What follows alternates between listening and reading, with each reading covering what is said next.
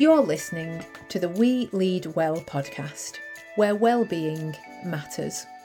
The show is brought to you in partnership with Transform Education Coaching, headteacherchat.com and the Teach Well Alliance.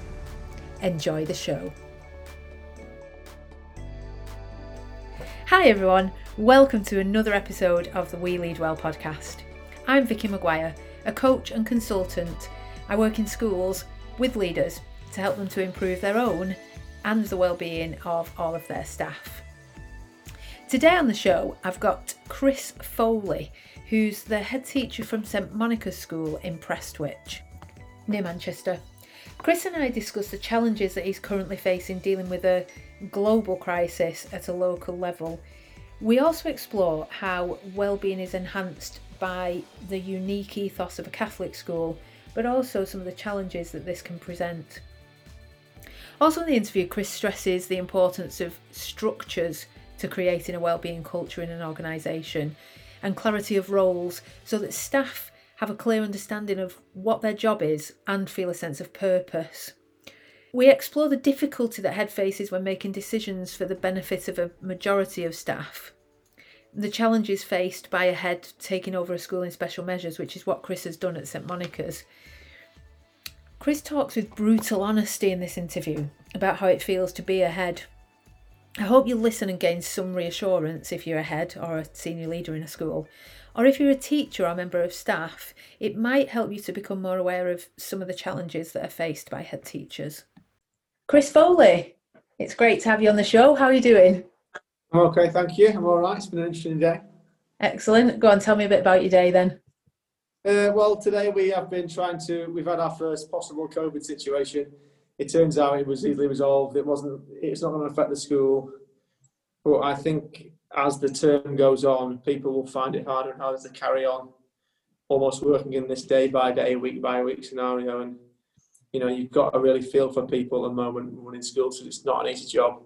And with all this, the guidance and all the changes, and it's becoming increasingly a 7-day job to prepare a school for a 5-day week. Yeah. And I think people find that hard.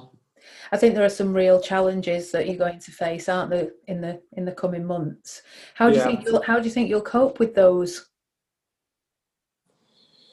I kind of think, certainly from the perspective of my school, the more we can do to support our staff over the next 6 weeks, then half term, then 7 weeks, then the Christmas, the better, really. There is no easy answer and there is no solution.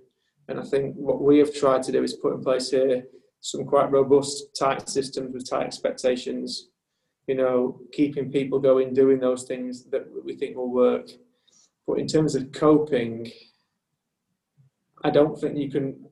I think schools will rapidly reach the conclusion that we had this conversation with my SLT, the school improvement agenda and making your school what you want it to be over the next 7 months, we need to forget that. And we need to do two things. Number one, try and make sure that the year 11 kids get what they need. That's, and then number two, try and get through the academic year, understanding it will be a year like no other. There's no magic wand anyone can wave. I suppose everyone is in this testing situation, which is challenging. You get a phone call anytime, and I suppose it is like, on Sunday with my two deputy head teachers, we probably spent the best part of 4 or 5 hours texting each other regarding how we deal with person X or person Y who may or may not have symptoms. That's not healthy.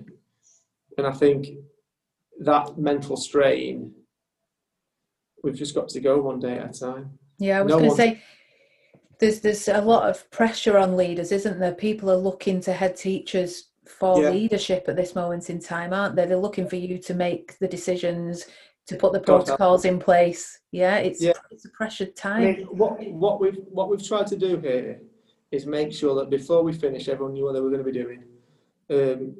We phased the years back into school so people could manage the slow and steady build up, and we've now started to consult with middle leaders probably every single day on what we're doing, because all the plans that we've put in place require constant tweaking and constant changes, and we've already changed things 3 or 4 times, and we'll keep doing that, try and make things as fit for purpose as possible. And I think what we've had people who are apologising for having to be off site because they've got to have a test. They need to not worry about that. It is what it is. But we're trying the best we can in difficult situations. And I wrote a blog last weekend about, and I called it Ignore the Noise, because every single leader in a school and teacher is trying to do the very best they can in difficult circumstances. And I think all we need is people to say, okay, we know. And what's not clear is what will happen with regarding exam results. All those external pressures, Vicky, they're not helpful right now. And leading a school to be an outstanding school is no longer relevant to me right now. Right now, I am leading a school to make sure every single person goes home safe and well. And whether people agree with me and how I do it, I don't really care. You know, it's trying to lead a school so everybody gets home at night and can come back the following day. And that's what's important at the moment, isn't it? When we've been speaking to the children about things like wearing a face mask, you know, the pitch is, you are doing this not for you, but for your friend sat 15 seats away or sat in the other classroom who's got a grandparent in their 80s. And I think trying to build that supportive collegiate culture is almost more important right now than if anyone's teaching the world's greatest lesson, or, you know, if kid in year 8 can factorise, or if kid in year 9 can tell me about photosynthesis. You know, it's almost like the job has changed. I've said to my leadership team, you know, at the moment I feel like we're not doing the job that we've been sent here to do. But we're doing a different job. One of the things with leadership as well, I think modern leadership is about being collegiate and taking people's views on board, and very much I think we've talked about when I've been doing interviews with people about how staff voice is really important and think about what the impact's going to be, and those two things are important. But it's almost like leadership's gone backwards, isn't it, to a place of authoritative leadership at the moment. I mean, we've been trying, obviously the school I'm in now has been on a real journey, and when I took over it was very much we do things my way, and because you know what it takes to get out of a certain situation. But we try to underpin what we do with, doesn't matter who's right. All that matters is that you get things right. And, you know, my head of department, main scale teachers, you know, as I was leaving today, one of our cover supervisors said, happy thought of doing this differently because I make things easier. And we listen to those things. And I think that's where, you know, if we try and get to talk about well-being, you know, I think people's well-being is dependent on how valued they feel by the people in the organisation, and that's so. Sometimes you need to lead by dragging the school by the throat where you need to go, but when you start to empower people and give them ideas, actually things get better far more quickly. And that's kind of what's happening here, I suppose. I don't know. You mentioned in there about some of the situations that your school has faced. So can you tell me a bit about your own career and how you've ended up at St Monica's in Prestwich, and some of the challenges that you faced along the way? Because when you went to St Monica's, it was a school in special measures, wasn't it? Yeah. I started teaching in 2004 as a history teacher. Very quickly I became an assistant head in 2008. I then spent time working at a school in Oldham called Newman College, you know, where I was part of the team that tried to bring two disparate schools together, you know, two Catholic high schools, very different makeup. I was also part of the team that was involved in designing and trying to move the school into a new building. I became deputy of Newman College in 2012 and was put in inadequate the following February. I'm not a curse, you know, I'm really not. At the time, I was in the wrong spot on the team, I felt. Then we got moved and I was responsible for school improvement strategy. You know, school became good in 2016, and at that point I wanted to go and do my own thing. So I became head of a school in Haywood, Rochdale, called Holy Family, which became quite successful. It was lovely. It was the best job I've ever had, and I loved it there. And then in October, November 2019, I was asked to come and take over St Monica's on an interim basis for January 2019. So October, November 2018, I was asked to come in January 2019. And for those two terms, January 19 to July, I was in charge of Holy Family and St Monica's. And when I took over St Monica's, what I found was a school. You don't want to be critical of people who've come before you, do you? Especially not on a podcast. It's going to be in public domain. What was really hard was the school was in a situation where they'd always done what they'd always done, and that's nobody's fault. It is what it is. And so taking over there was a huge challenge, because a lot of the staff were they're great people, but good teachers can't do anything without really precise leadership. And I don't mean good leadership, I mean precise and tight and really focused on key things.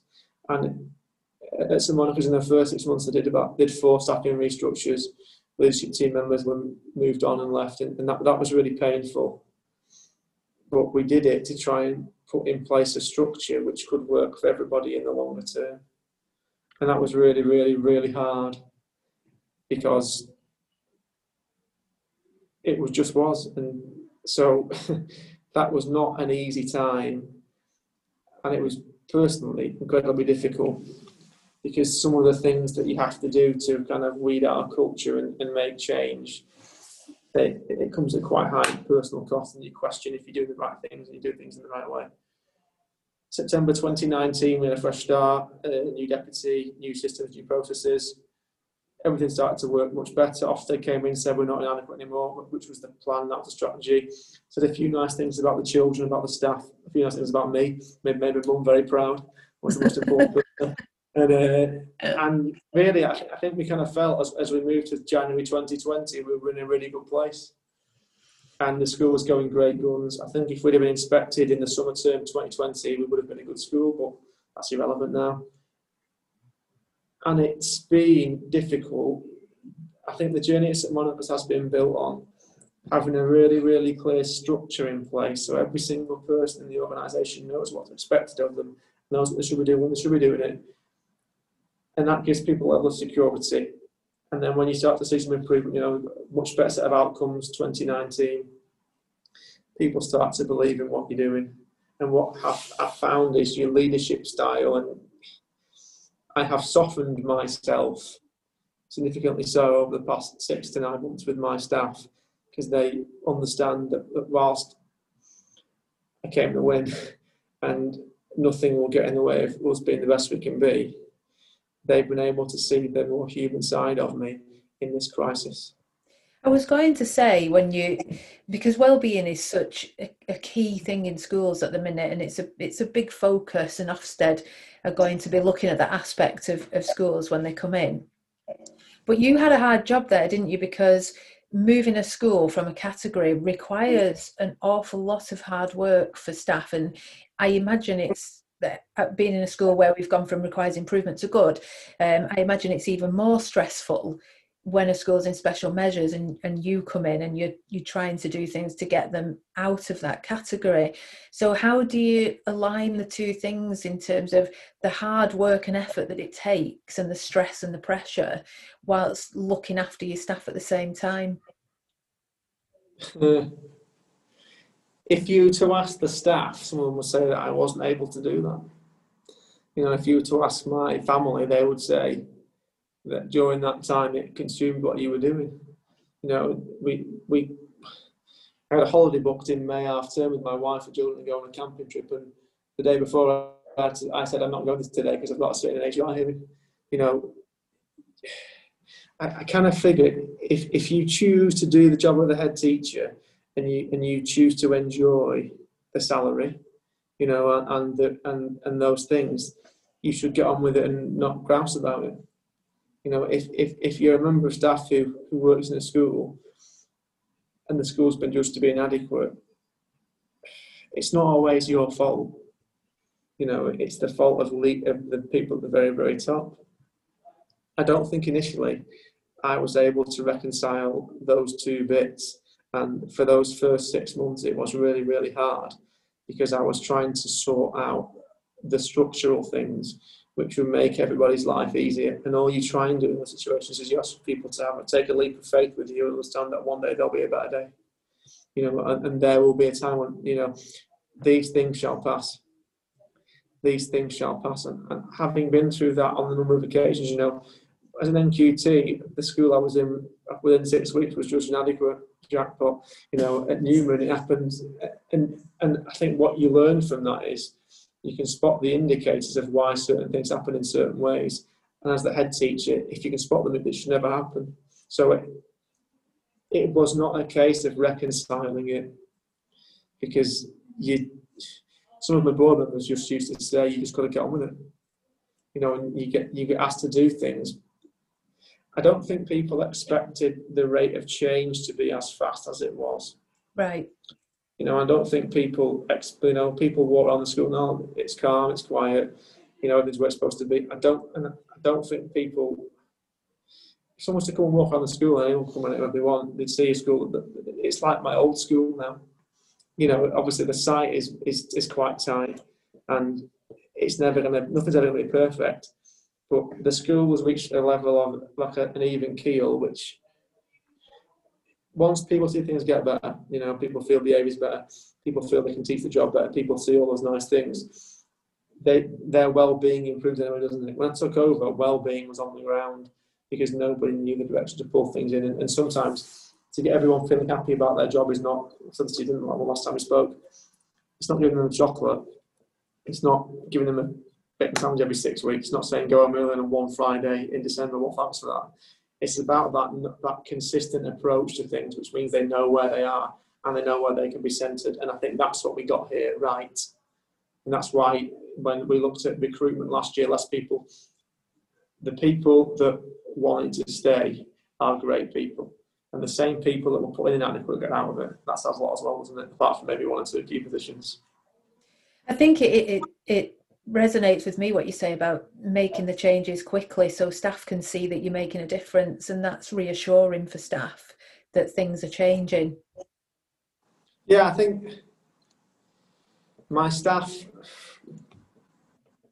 they seem to appreciate the candour with which we do things, and they know that I'm not sat in my ivory tower. Partly because sitting in the office is the most boring thing on the planet, and I'm trying to avoid doing the MPQEL project, so therefore that's why I'm around the building. But they need to know that you're present, don't they? You know, they do. And you talk about bottom-up leadership, don't you? You say that in one of your blogs, you talk about you value being present in the school and being out in the mornings, breaks, and around to support staff, and you think that's important.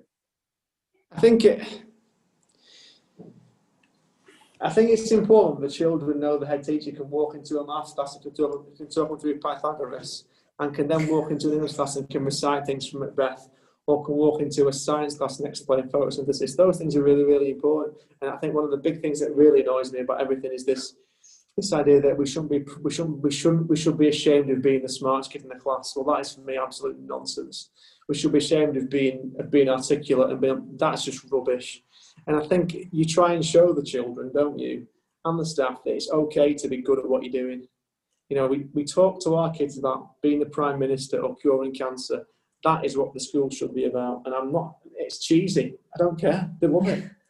You know, and being present, if you're the head teacher, you can make more change in a school in 15 minutes than your NQT can in 1 year. If you are not using that responsibility in the right way, what do you expect is going to happen? And I think that's where you try and get people that the job of their teacher is to serve the needs of every single person so you can make their job easier. And if you are doing that, it works. But I think you've got to go through that. You've got to go through, you know, this is my second headship, this is my third senior leadership post in a context which wasn't always ideal. You've got to go through that 6 to 9 months of hard yards. And when you're at the end of it, that's hard work and pressure for you, isn't it? Because you constantly, from the moment you're there, you're on duty.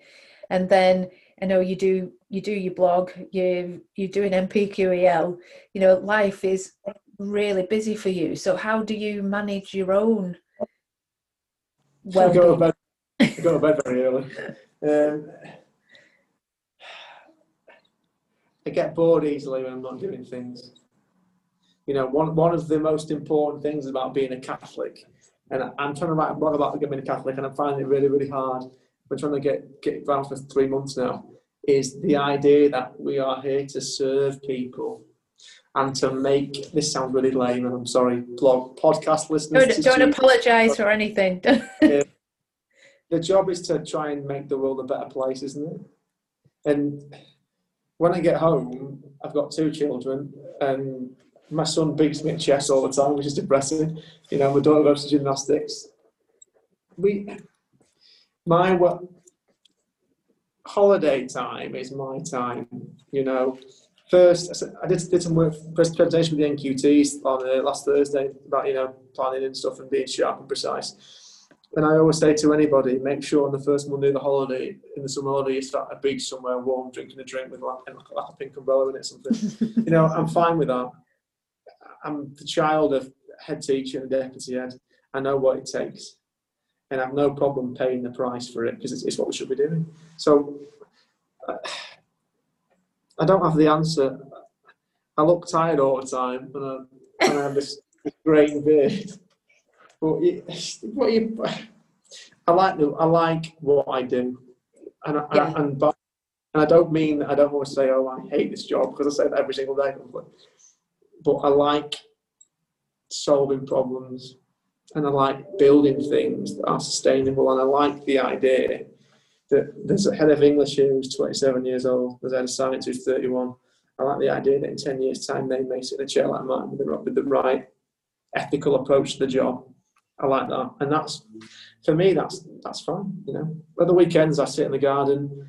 I do a lot of gardening. We've got a big garden, so I have to cut my lawn all the time and trim the hedges. It gets me out and about. But the brain's always thinking. I can't switch it off. You're always on the go, I think, aren't you? Well, yeah. Otherwise, non-stop. Otherwise, you get bored. I think, to be honest with you, Vicky, I think part of the challenge of coming to St Monica's was knowing that Holy Family, and I loved it. It became like a really, really well-oiled machine. Everyone knew what they're doing, and the results were great.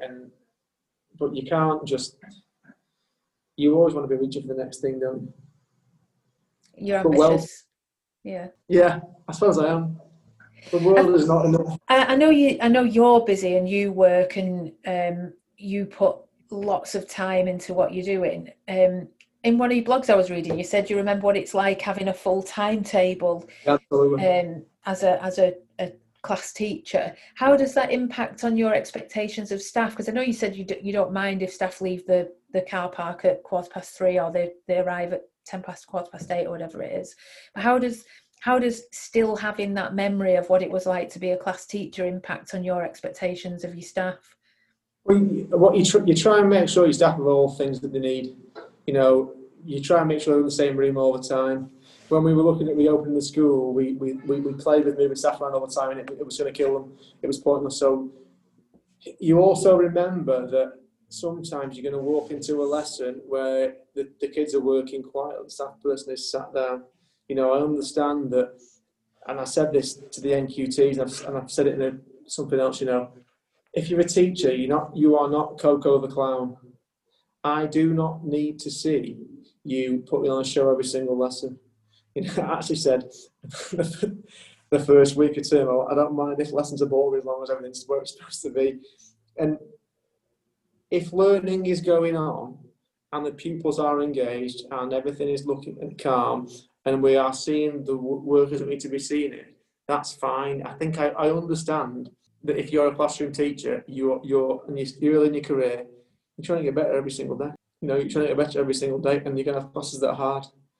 And I understand that, and what I have tried to do is, as far as possible, make things as easy for people as they can. Like last year, in June, July, when schools had to write reports of every single child, I wrote them all myself for the 980 kids. I did a comment for every single kid, just so the staff didn't have to worry about it. doing those kind of things, trying to reduce collection points of data. I know this is all offsetting. We're trying to look at this year how to write different sets of reports so you're not doing comments for 30 kids 5 times a year. Yeah. If the classroom teacher has the time and space that they need just to teach their lessons, that's fine. I don't want to see lesson plans. I'm not going to observe you as part of performance management because I'm looking at the school all the time. I know where the issues are. I know who's great. I know who's rubbish. All those bits and pieces. You try and take away the burden, and most of all, I think you try and take away the worry. If I walk into your classroom and you're having a nightmare, am I going to help you? Yes, I am. And I'm not clear about it. I'm not going to be judging you. And I think that's what I've tried to build here in my other school is the idea that people get used to me coming into a classroom and not freaking out. I've seen it in a supportive way.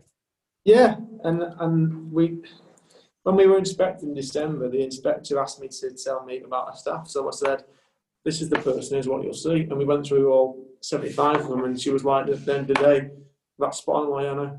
And so you try and make their life as easy as possible. You try and support them. You try not to overburden them, and you try to make them understand. I think the big thing we need to do next is to make staff want to be responsible for their own development. And one of to me, sorry, Vicky. One of the people always say CPD is not bespoke. That's rubbish. That what you want is your staff to have a thirst for learning new things and trying new things. If something goes wrong, fine. I'm okay with that. Does that make sense?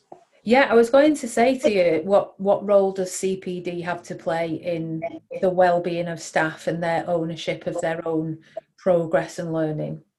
We do things like we buy people books if you want one. We've got a staff learning library. We have a CPD offer, at the moment, like with every school, because we're kind of running a different kind of organisation right now.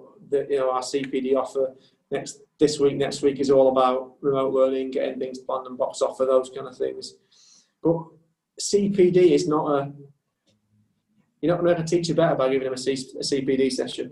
Let's not kid ourselves. You'll make someone better by them trying to improve 1 or 2 things over the course of a period of time. So our CPD focus has always been about recall, rose and shine, all those things. It's the same principle as last year, but it needs to be refined and worked on. Like an athlete runs a race 1 million times and just to shave off 0.1 per second, that's what it needs to be.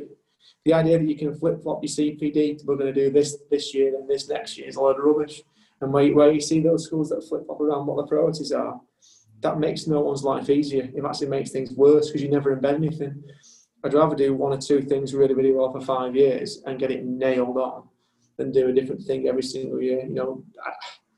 I worked in a school where we felt, where you feel gimmicks, and that's not what I'm about.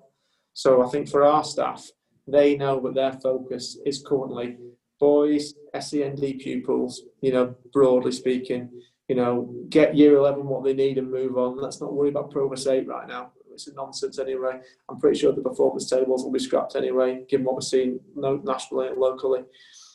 Keep working on developing those principles of instruction in lessons so that questioning is stronger, recall is stronger, and keep building our school culture. And that takes 3 years to do properly. Yeah. And I think you kid yourself if it doesn't. So it's trying to make it consistent and trying to make it coherent, I suppose. One of the things you mentioned was about observations, and that you're not necessarily going to go in and observe staff. We are in a climate of high stakes accountability in many schools in this country. Yeah. But Ofsted are focusing more on well-being of staff, and one of the things in surveys and staff voice that take place say that staff find the high stakes accountability is what causes a lot of stress for them. But yeah. There's a conflict, isn't there, between schools feeling like they need to be accountable and make their staff accountable, and yet Ofsted are focusing more on reducing workload and well-being. Yeah. So how do you go about balancing those 2 things? By accountability, I'm assuming you mean in endpoint results. And data points and lesson observations, work scrutinies. Right, so if we talk about results, first of all, results are not just the responsibility of the classroom teacher. And when you have to build your system so results are everybody's business, everyone plays a part in improving them. And rather than say, you're a nightmare with your class, the problem takes yours minus 1.9, no paper progression. Yeah. You know, if no one's dug into the reason why those things aren't right, you know, maths at St Monica's got an absolute panning in the 2018 Austin report, worst in the country. You know, the same people who were here then are still here now. And last year, maths was amongst the top Pro scores in Bury. Same people, as it happened, system, focus, strategy. You know, you need to have people in your organisation who understand exam strategy and can deliver and execute it. And then you've got to engage the children, make the kids responsible for themselves as well. You know, we've hammered that, and build the things in your structures, which means outcomes can improve. You know, that's not difficult to do, in my view. I've seen it, you know, but that's where the people, my background is in raising standards and outcomes, therefore it's quite straightforward. So I think where you get those schools, Vicky, is where staff feel that the results are just their problem, just their fault. That's wrong, you know. And geography, you have the kids for 5 hours a fortnight, you know, so they've got for 85 hours a year, and then if the kid gets a 4 rather than a 5, you're going to be told you're a rubbish teacher. That's a nonsense. And I think as a head teacher, you can take those things in terms of lesson observation, and obviously you've worked in a senior leadership post, and I suppose the challenge is, you and I both know the minute you meet a teacher, you know if they're good or not. Should we not kid ourselves? You know, to the point of, I know that we've interviewed people. My PA said to somebody, he'll appoint no one today at 8:05 in the morning, which is right. So I think observing people who are decent at the job, they love that. If someone's really, really weak as a teacher and you inherit them, then you can move them on quickly. If you appoint them and they are weak, first of all, are you supporting them to make them better? Give them at least 18 months to 2 years, surely. But I don't believe lesson observation tells you anything. Someone can fake it, someone can do the same thing every single lesson. You know, I think lesson observation only tells you how someone can perform on one day or on one day. It doesn't tell you how good they are day in, day out. Yeah. And I'm not a fan of it. You know, here we will look to do subject deep dives over the course of the year. We'll pop in classrooms all the time. We'll ask people, but to say I'm going to come and observe you for an hour, I get bored of it anyway. You know what I mean? I think the idea of that you talk about, the idea of collective responsibility as well, and everybody being responsible for the results that the pupils achieve, is that something that creates a culture of supporting each other? Before we find out more about how Chris has created a culture of support and collegiateness in his school, I'd just like to tell you a little bit about our partner, Head Teacher Chat. It's what head teachers are talking about. Head Teacher Chat discusses lots of topics, from how to support pupils with learning, how to support parents, and the many issues that come with leading a school. The aim of Head Teacher Chat is to support head teachers and school leaders who are in a challenging and often lonely role. They do this by offering lots of information for schools to tap into. For example, they have lots of fantastic education companies on their database for leaders to discover, as well as leadership templates to download. They've written product reviews for leaders who are looking for products for their school. And this year, they've even launched the very first School Leader Planner, especially designed to help leaders to be productive and organised. If you'd like to hear more about Head Teacher Chat, you can find them on their website at www.headteacherchat.com. Head Teacher Chat. It's what head teachers are talking about. Now let's get back to the interview and find out how Chris has created that collegiate, supportive culture in his school.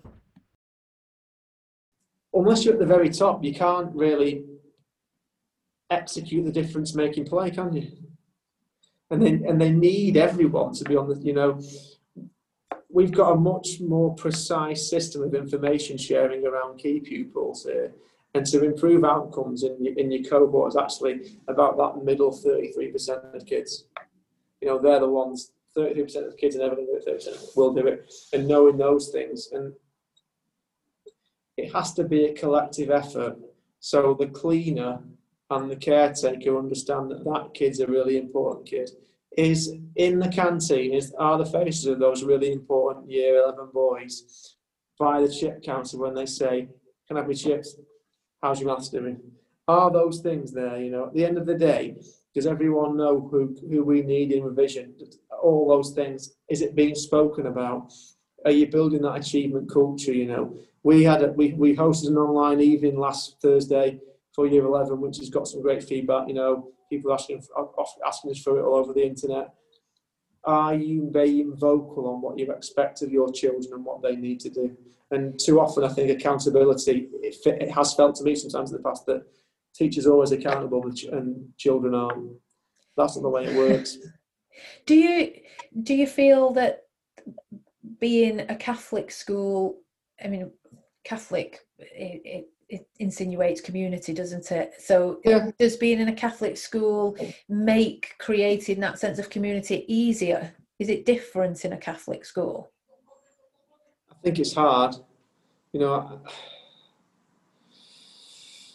What we stand for is about spreading the gospel, and people feel queasy about that.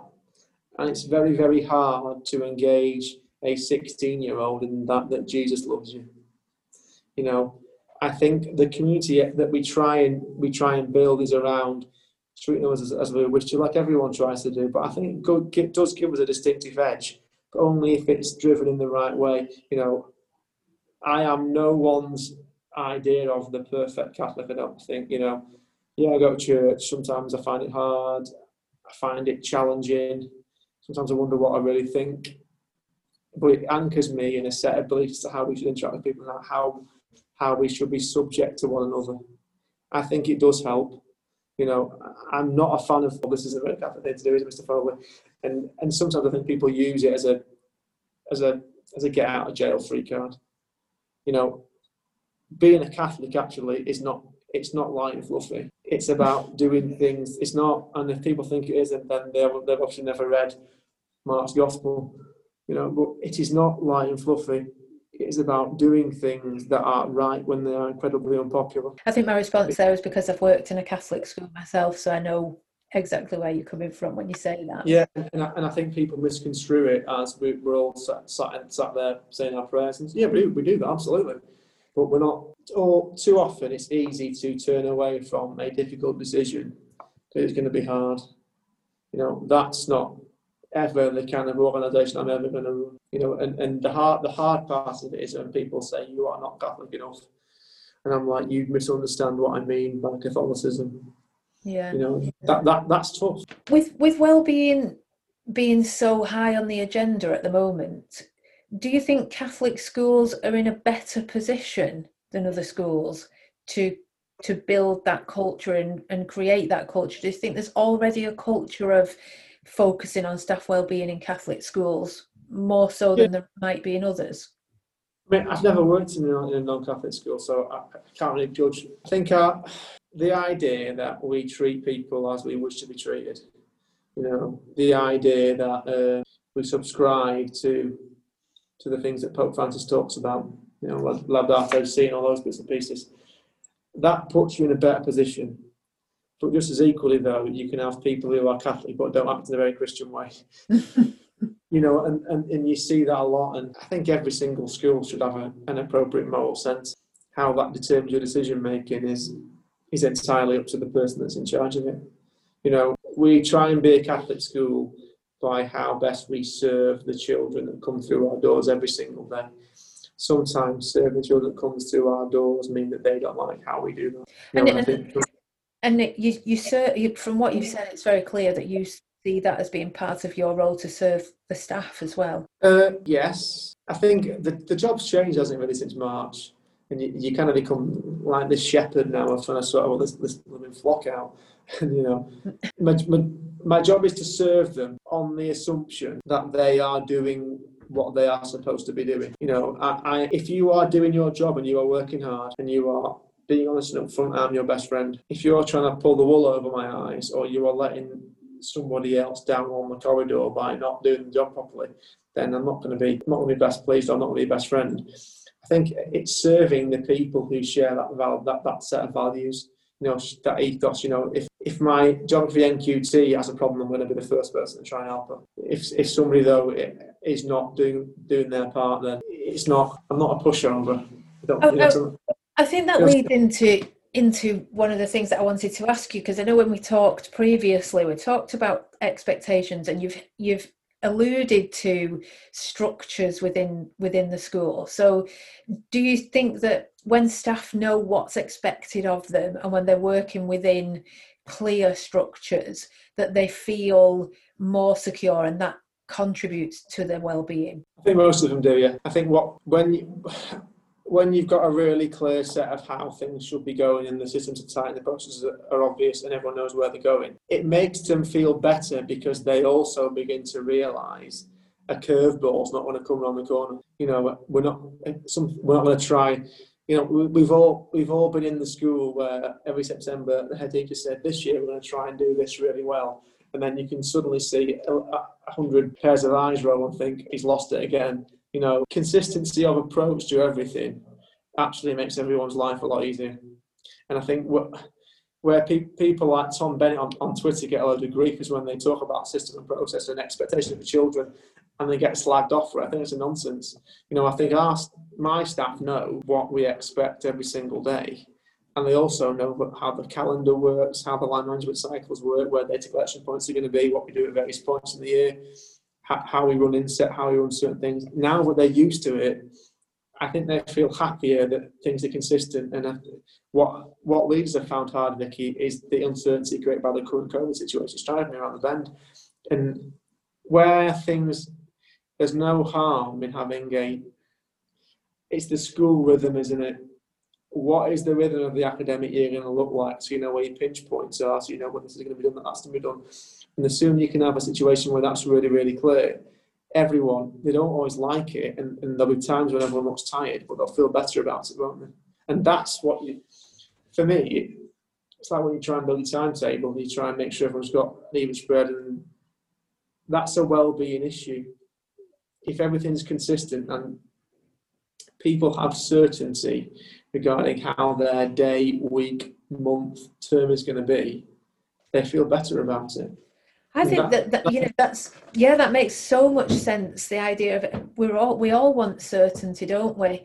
And that leads to us feeling fulfilled, isn't it? When we know exactly what our role is, exactly what we're supposed to be doing, and how we need to do it. And do you feel like you're moving towards a point where you can trust staff now? You can build on that by putting that trust in place that you've got. If I give you an example, every year you have exam analysis meetings, don't you, in the first week of term? On Friday, myself and my deputy, we met with heads of department, and we just asked them to talk about what's the year 11 plan, what is their thinking regarding remote learning. Every single person came in with a clear plan like that. Here's what I'm doing, here's what I'm doing, here's what I'm doing, bang, bang, bang, bang, bang. So I felt so much happier going home on Friday, because it was really obvious to me that for each subject, they thought, well, what needs to be done, and they're getting on with it. And I hope that the middle leaders here feel more empowered now to try things, to make decisions, because they understand that that's their job. And you try and model that level of decision decisiveness quite quickly. And once you do that, you begin to lose risk-averse people. And if you're a flapper, you need not apply to work for me. But then you get people who you can change from being a flapper to being someone who's on it, because actually their ideas have merit and there's a value. And the reason that people are flapping is because they're not certain about things, they're unsure of things, and they don't have that definite knowledge of exactly what they're supposed to be doing at any given point in time. And also, people are afraid of giving you the wrong answer. There is no wrong answer. There is only us finding the right answer together. And if people have an idea and it's shocking, then I'll tell you. But at the same time, if I had an idea which the staff thought was rubbish, I'd be far more annoyed if my deputy did say, that is the worst idea in the history of the universe, then say to me and it was over, that was never going to work. And you want that level of professional challenge, that professional accountability, because you're in it together. And the ability to be open and honest with people. Yeah, that's what, no one's don't want to work in a cosy school. I don't think it is cosy here. I mean, sometimes I feel it is, and then you try and throw a spanner in. You want people to be comfortable speaking their mind in the appropriate fashion, because ultimately we're doing the things to make sure those youngsters get the best possible thing. And if that's the starting point, then it's fine. There's a head teacher called Richard Vere. He's head of Blessed Trinity in Burnley, and he speaks about something called fearless leadership. And where people are scared, and they're never going to produce their very, very best. And you've got to try and take away that fear from people, be it walking in their classroom, having a bad idea, so they can then go on and do things, and they'll be fine. And no one comes to school to do a bad job, do they? Well, most people don't know. I mean, maybe I do. And nobody set out in their career to be a bad teacher. No. So you try and give people the authority to make decisions, and in doing that, they feel happier. Now, in terms of well-being, I'm not that bothered about workload. I know people throw well-being and workload, and they think it's the same side of a different coin, and that's absolutely wrong. Some people like working hard, that's fine. Some people are not. For some people, it's their life, isn't it? My wife always says that I work to live rather than she lives to work. Sounds like you do.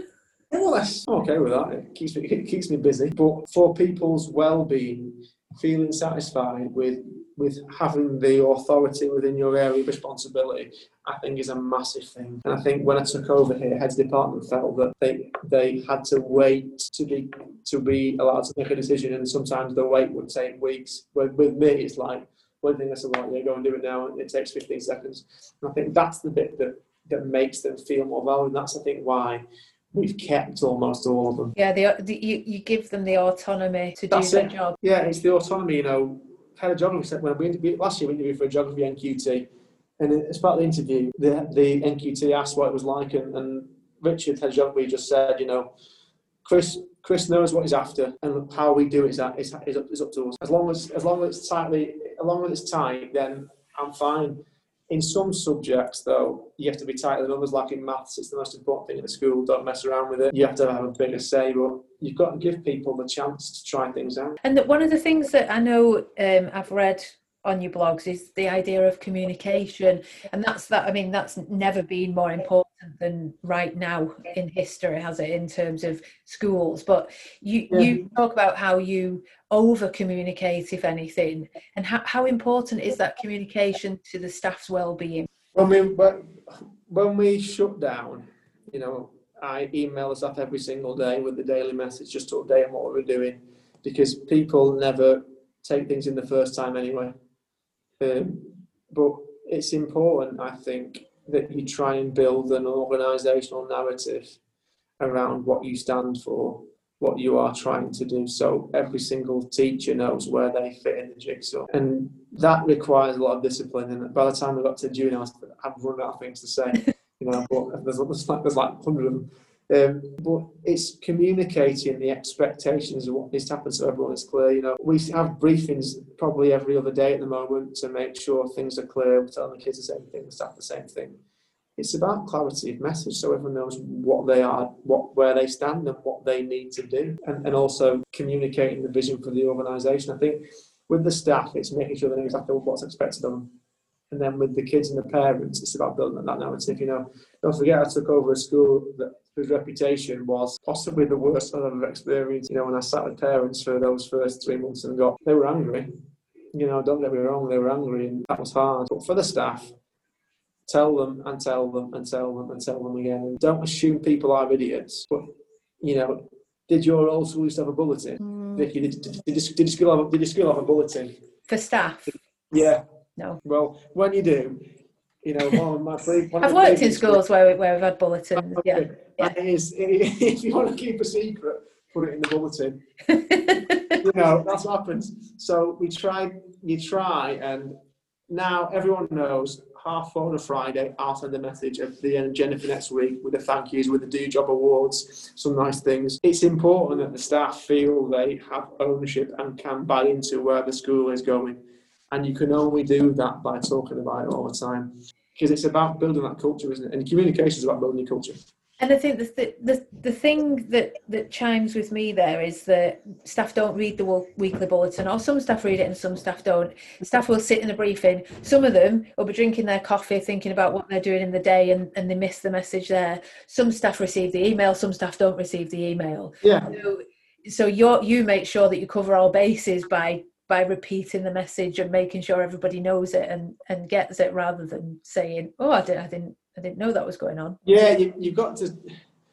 We try and use every possible means of communication, especially with parents now. You know, they get letters emailed, it's through Twitter, it's done. We can do briefings online, Teams meetings and stuff. The number of people, if you are not saying anything, then somebody will be assuming something. Yeah. You've got to fill that vacuum. It's never been more important than now. You know, those you know, at the point that we get a case of COVID, as it inevitably happen, we've got to fill that gap every single day for those kids and those parents. Otherwise, you're done for. That is almost more important now than anything else, I think. And I think that Monica's, I think we've done a good job of that, driven by me probably. I think what I'm really taking from what you've said today is the idea of, I think you call your blog, it's called On the Bus, isn't it?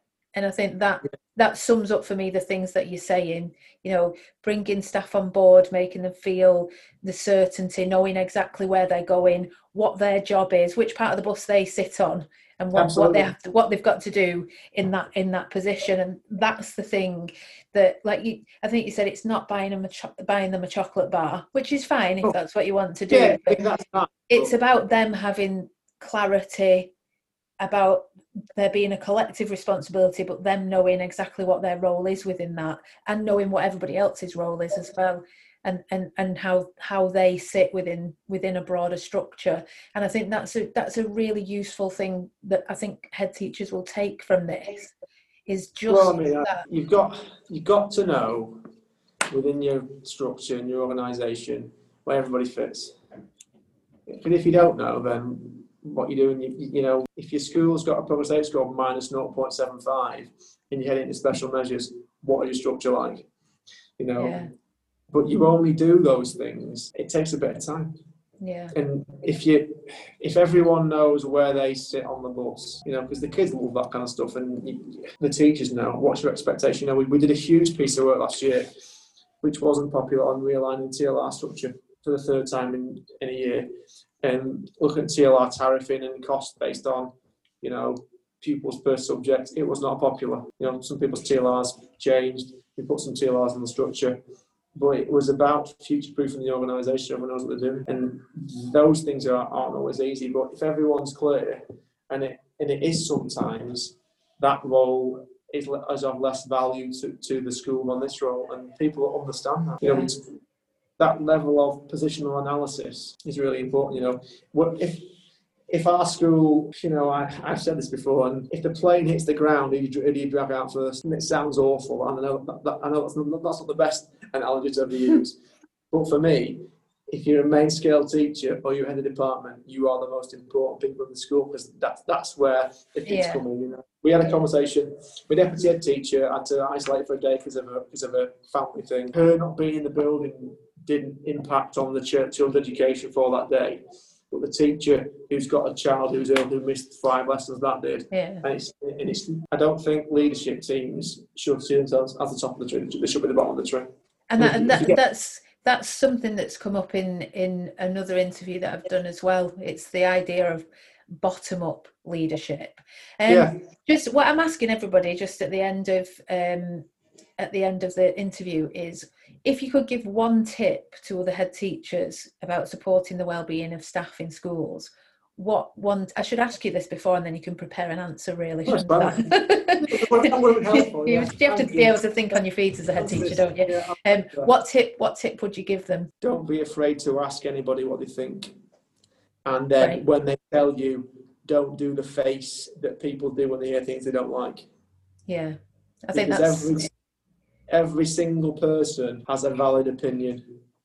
I think, yeah, go on, finish off. And the best thing of that is that supply teacher who's been here for 2 days can tell you more about how strong your system is than the person who's taught for 30 years that the kids are scared of. Yeah. And don't ever be afraid to seek opinions that are different to your own. I think that is a really good place to finish the interview. Every single person has a valid opinion, and as a head, you can't be afraid of what you hear. Yeah, no, that's great. Chris, where can we find your blog? Where can we find you? I am www.onthebuseducation.wordpress.com. You can also follow me at ht_St Monicas. And if you tweet me things, I'll probably reply, oftentimes with an NFL themed GIF or a comedy comment. But and also the St Monica's website, so Twitter and on the bus education, wordpress.com. Brilliant. And I'll keep adding to it, and you never know, something might be sensible one day. And I'll put all that in the show notes as well, so that people can find you. Thanks so much for your time. You are very welcome. It's been really insightful, and I think very, very useful for people who are listening. Thank you. I really enjoyed that interview with Chris.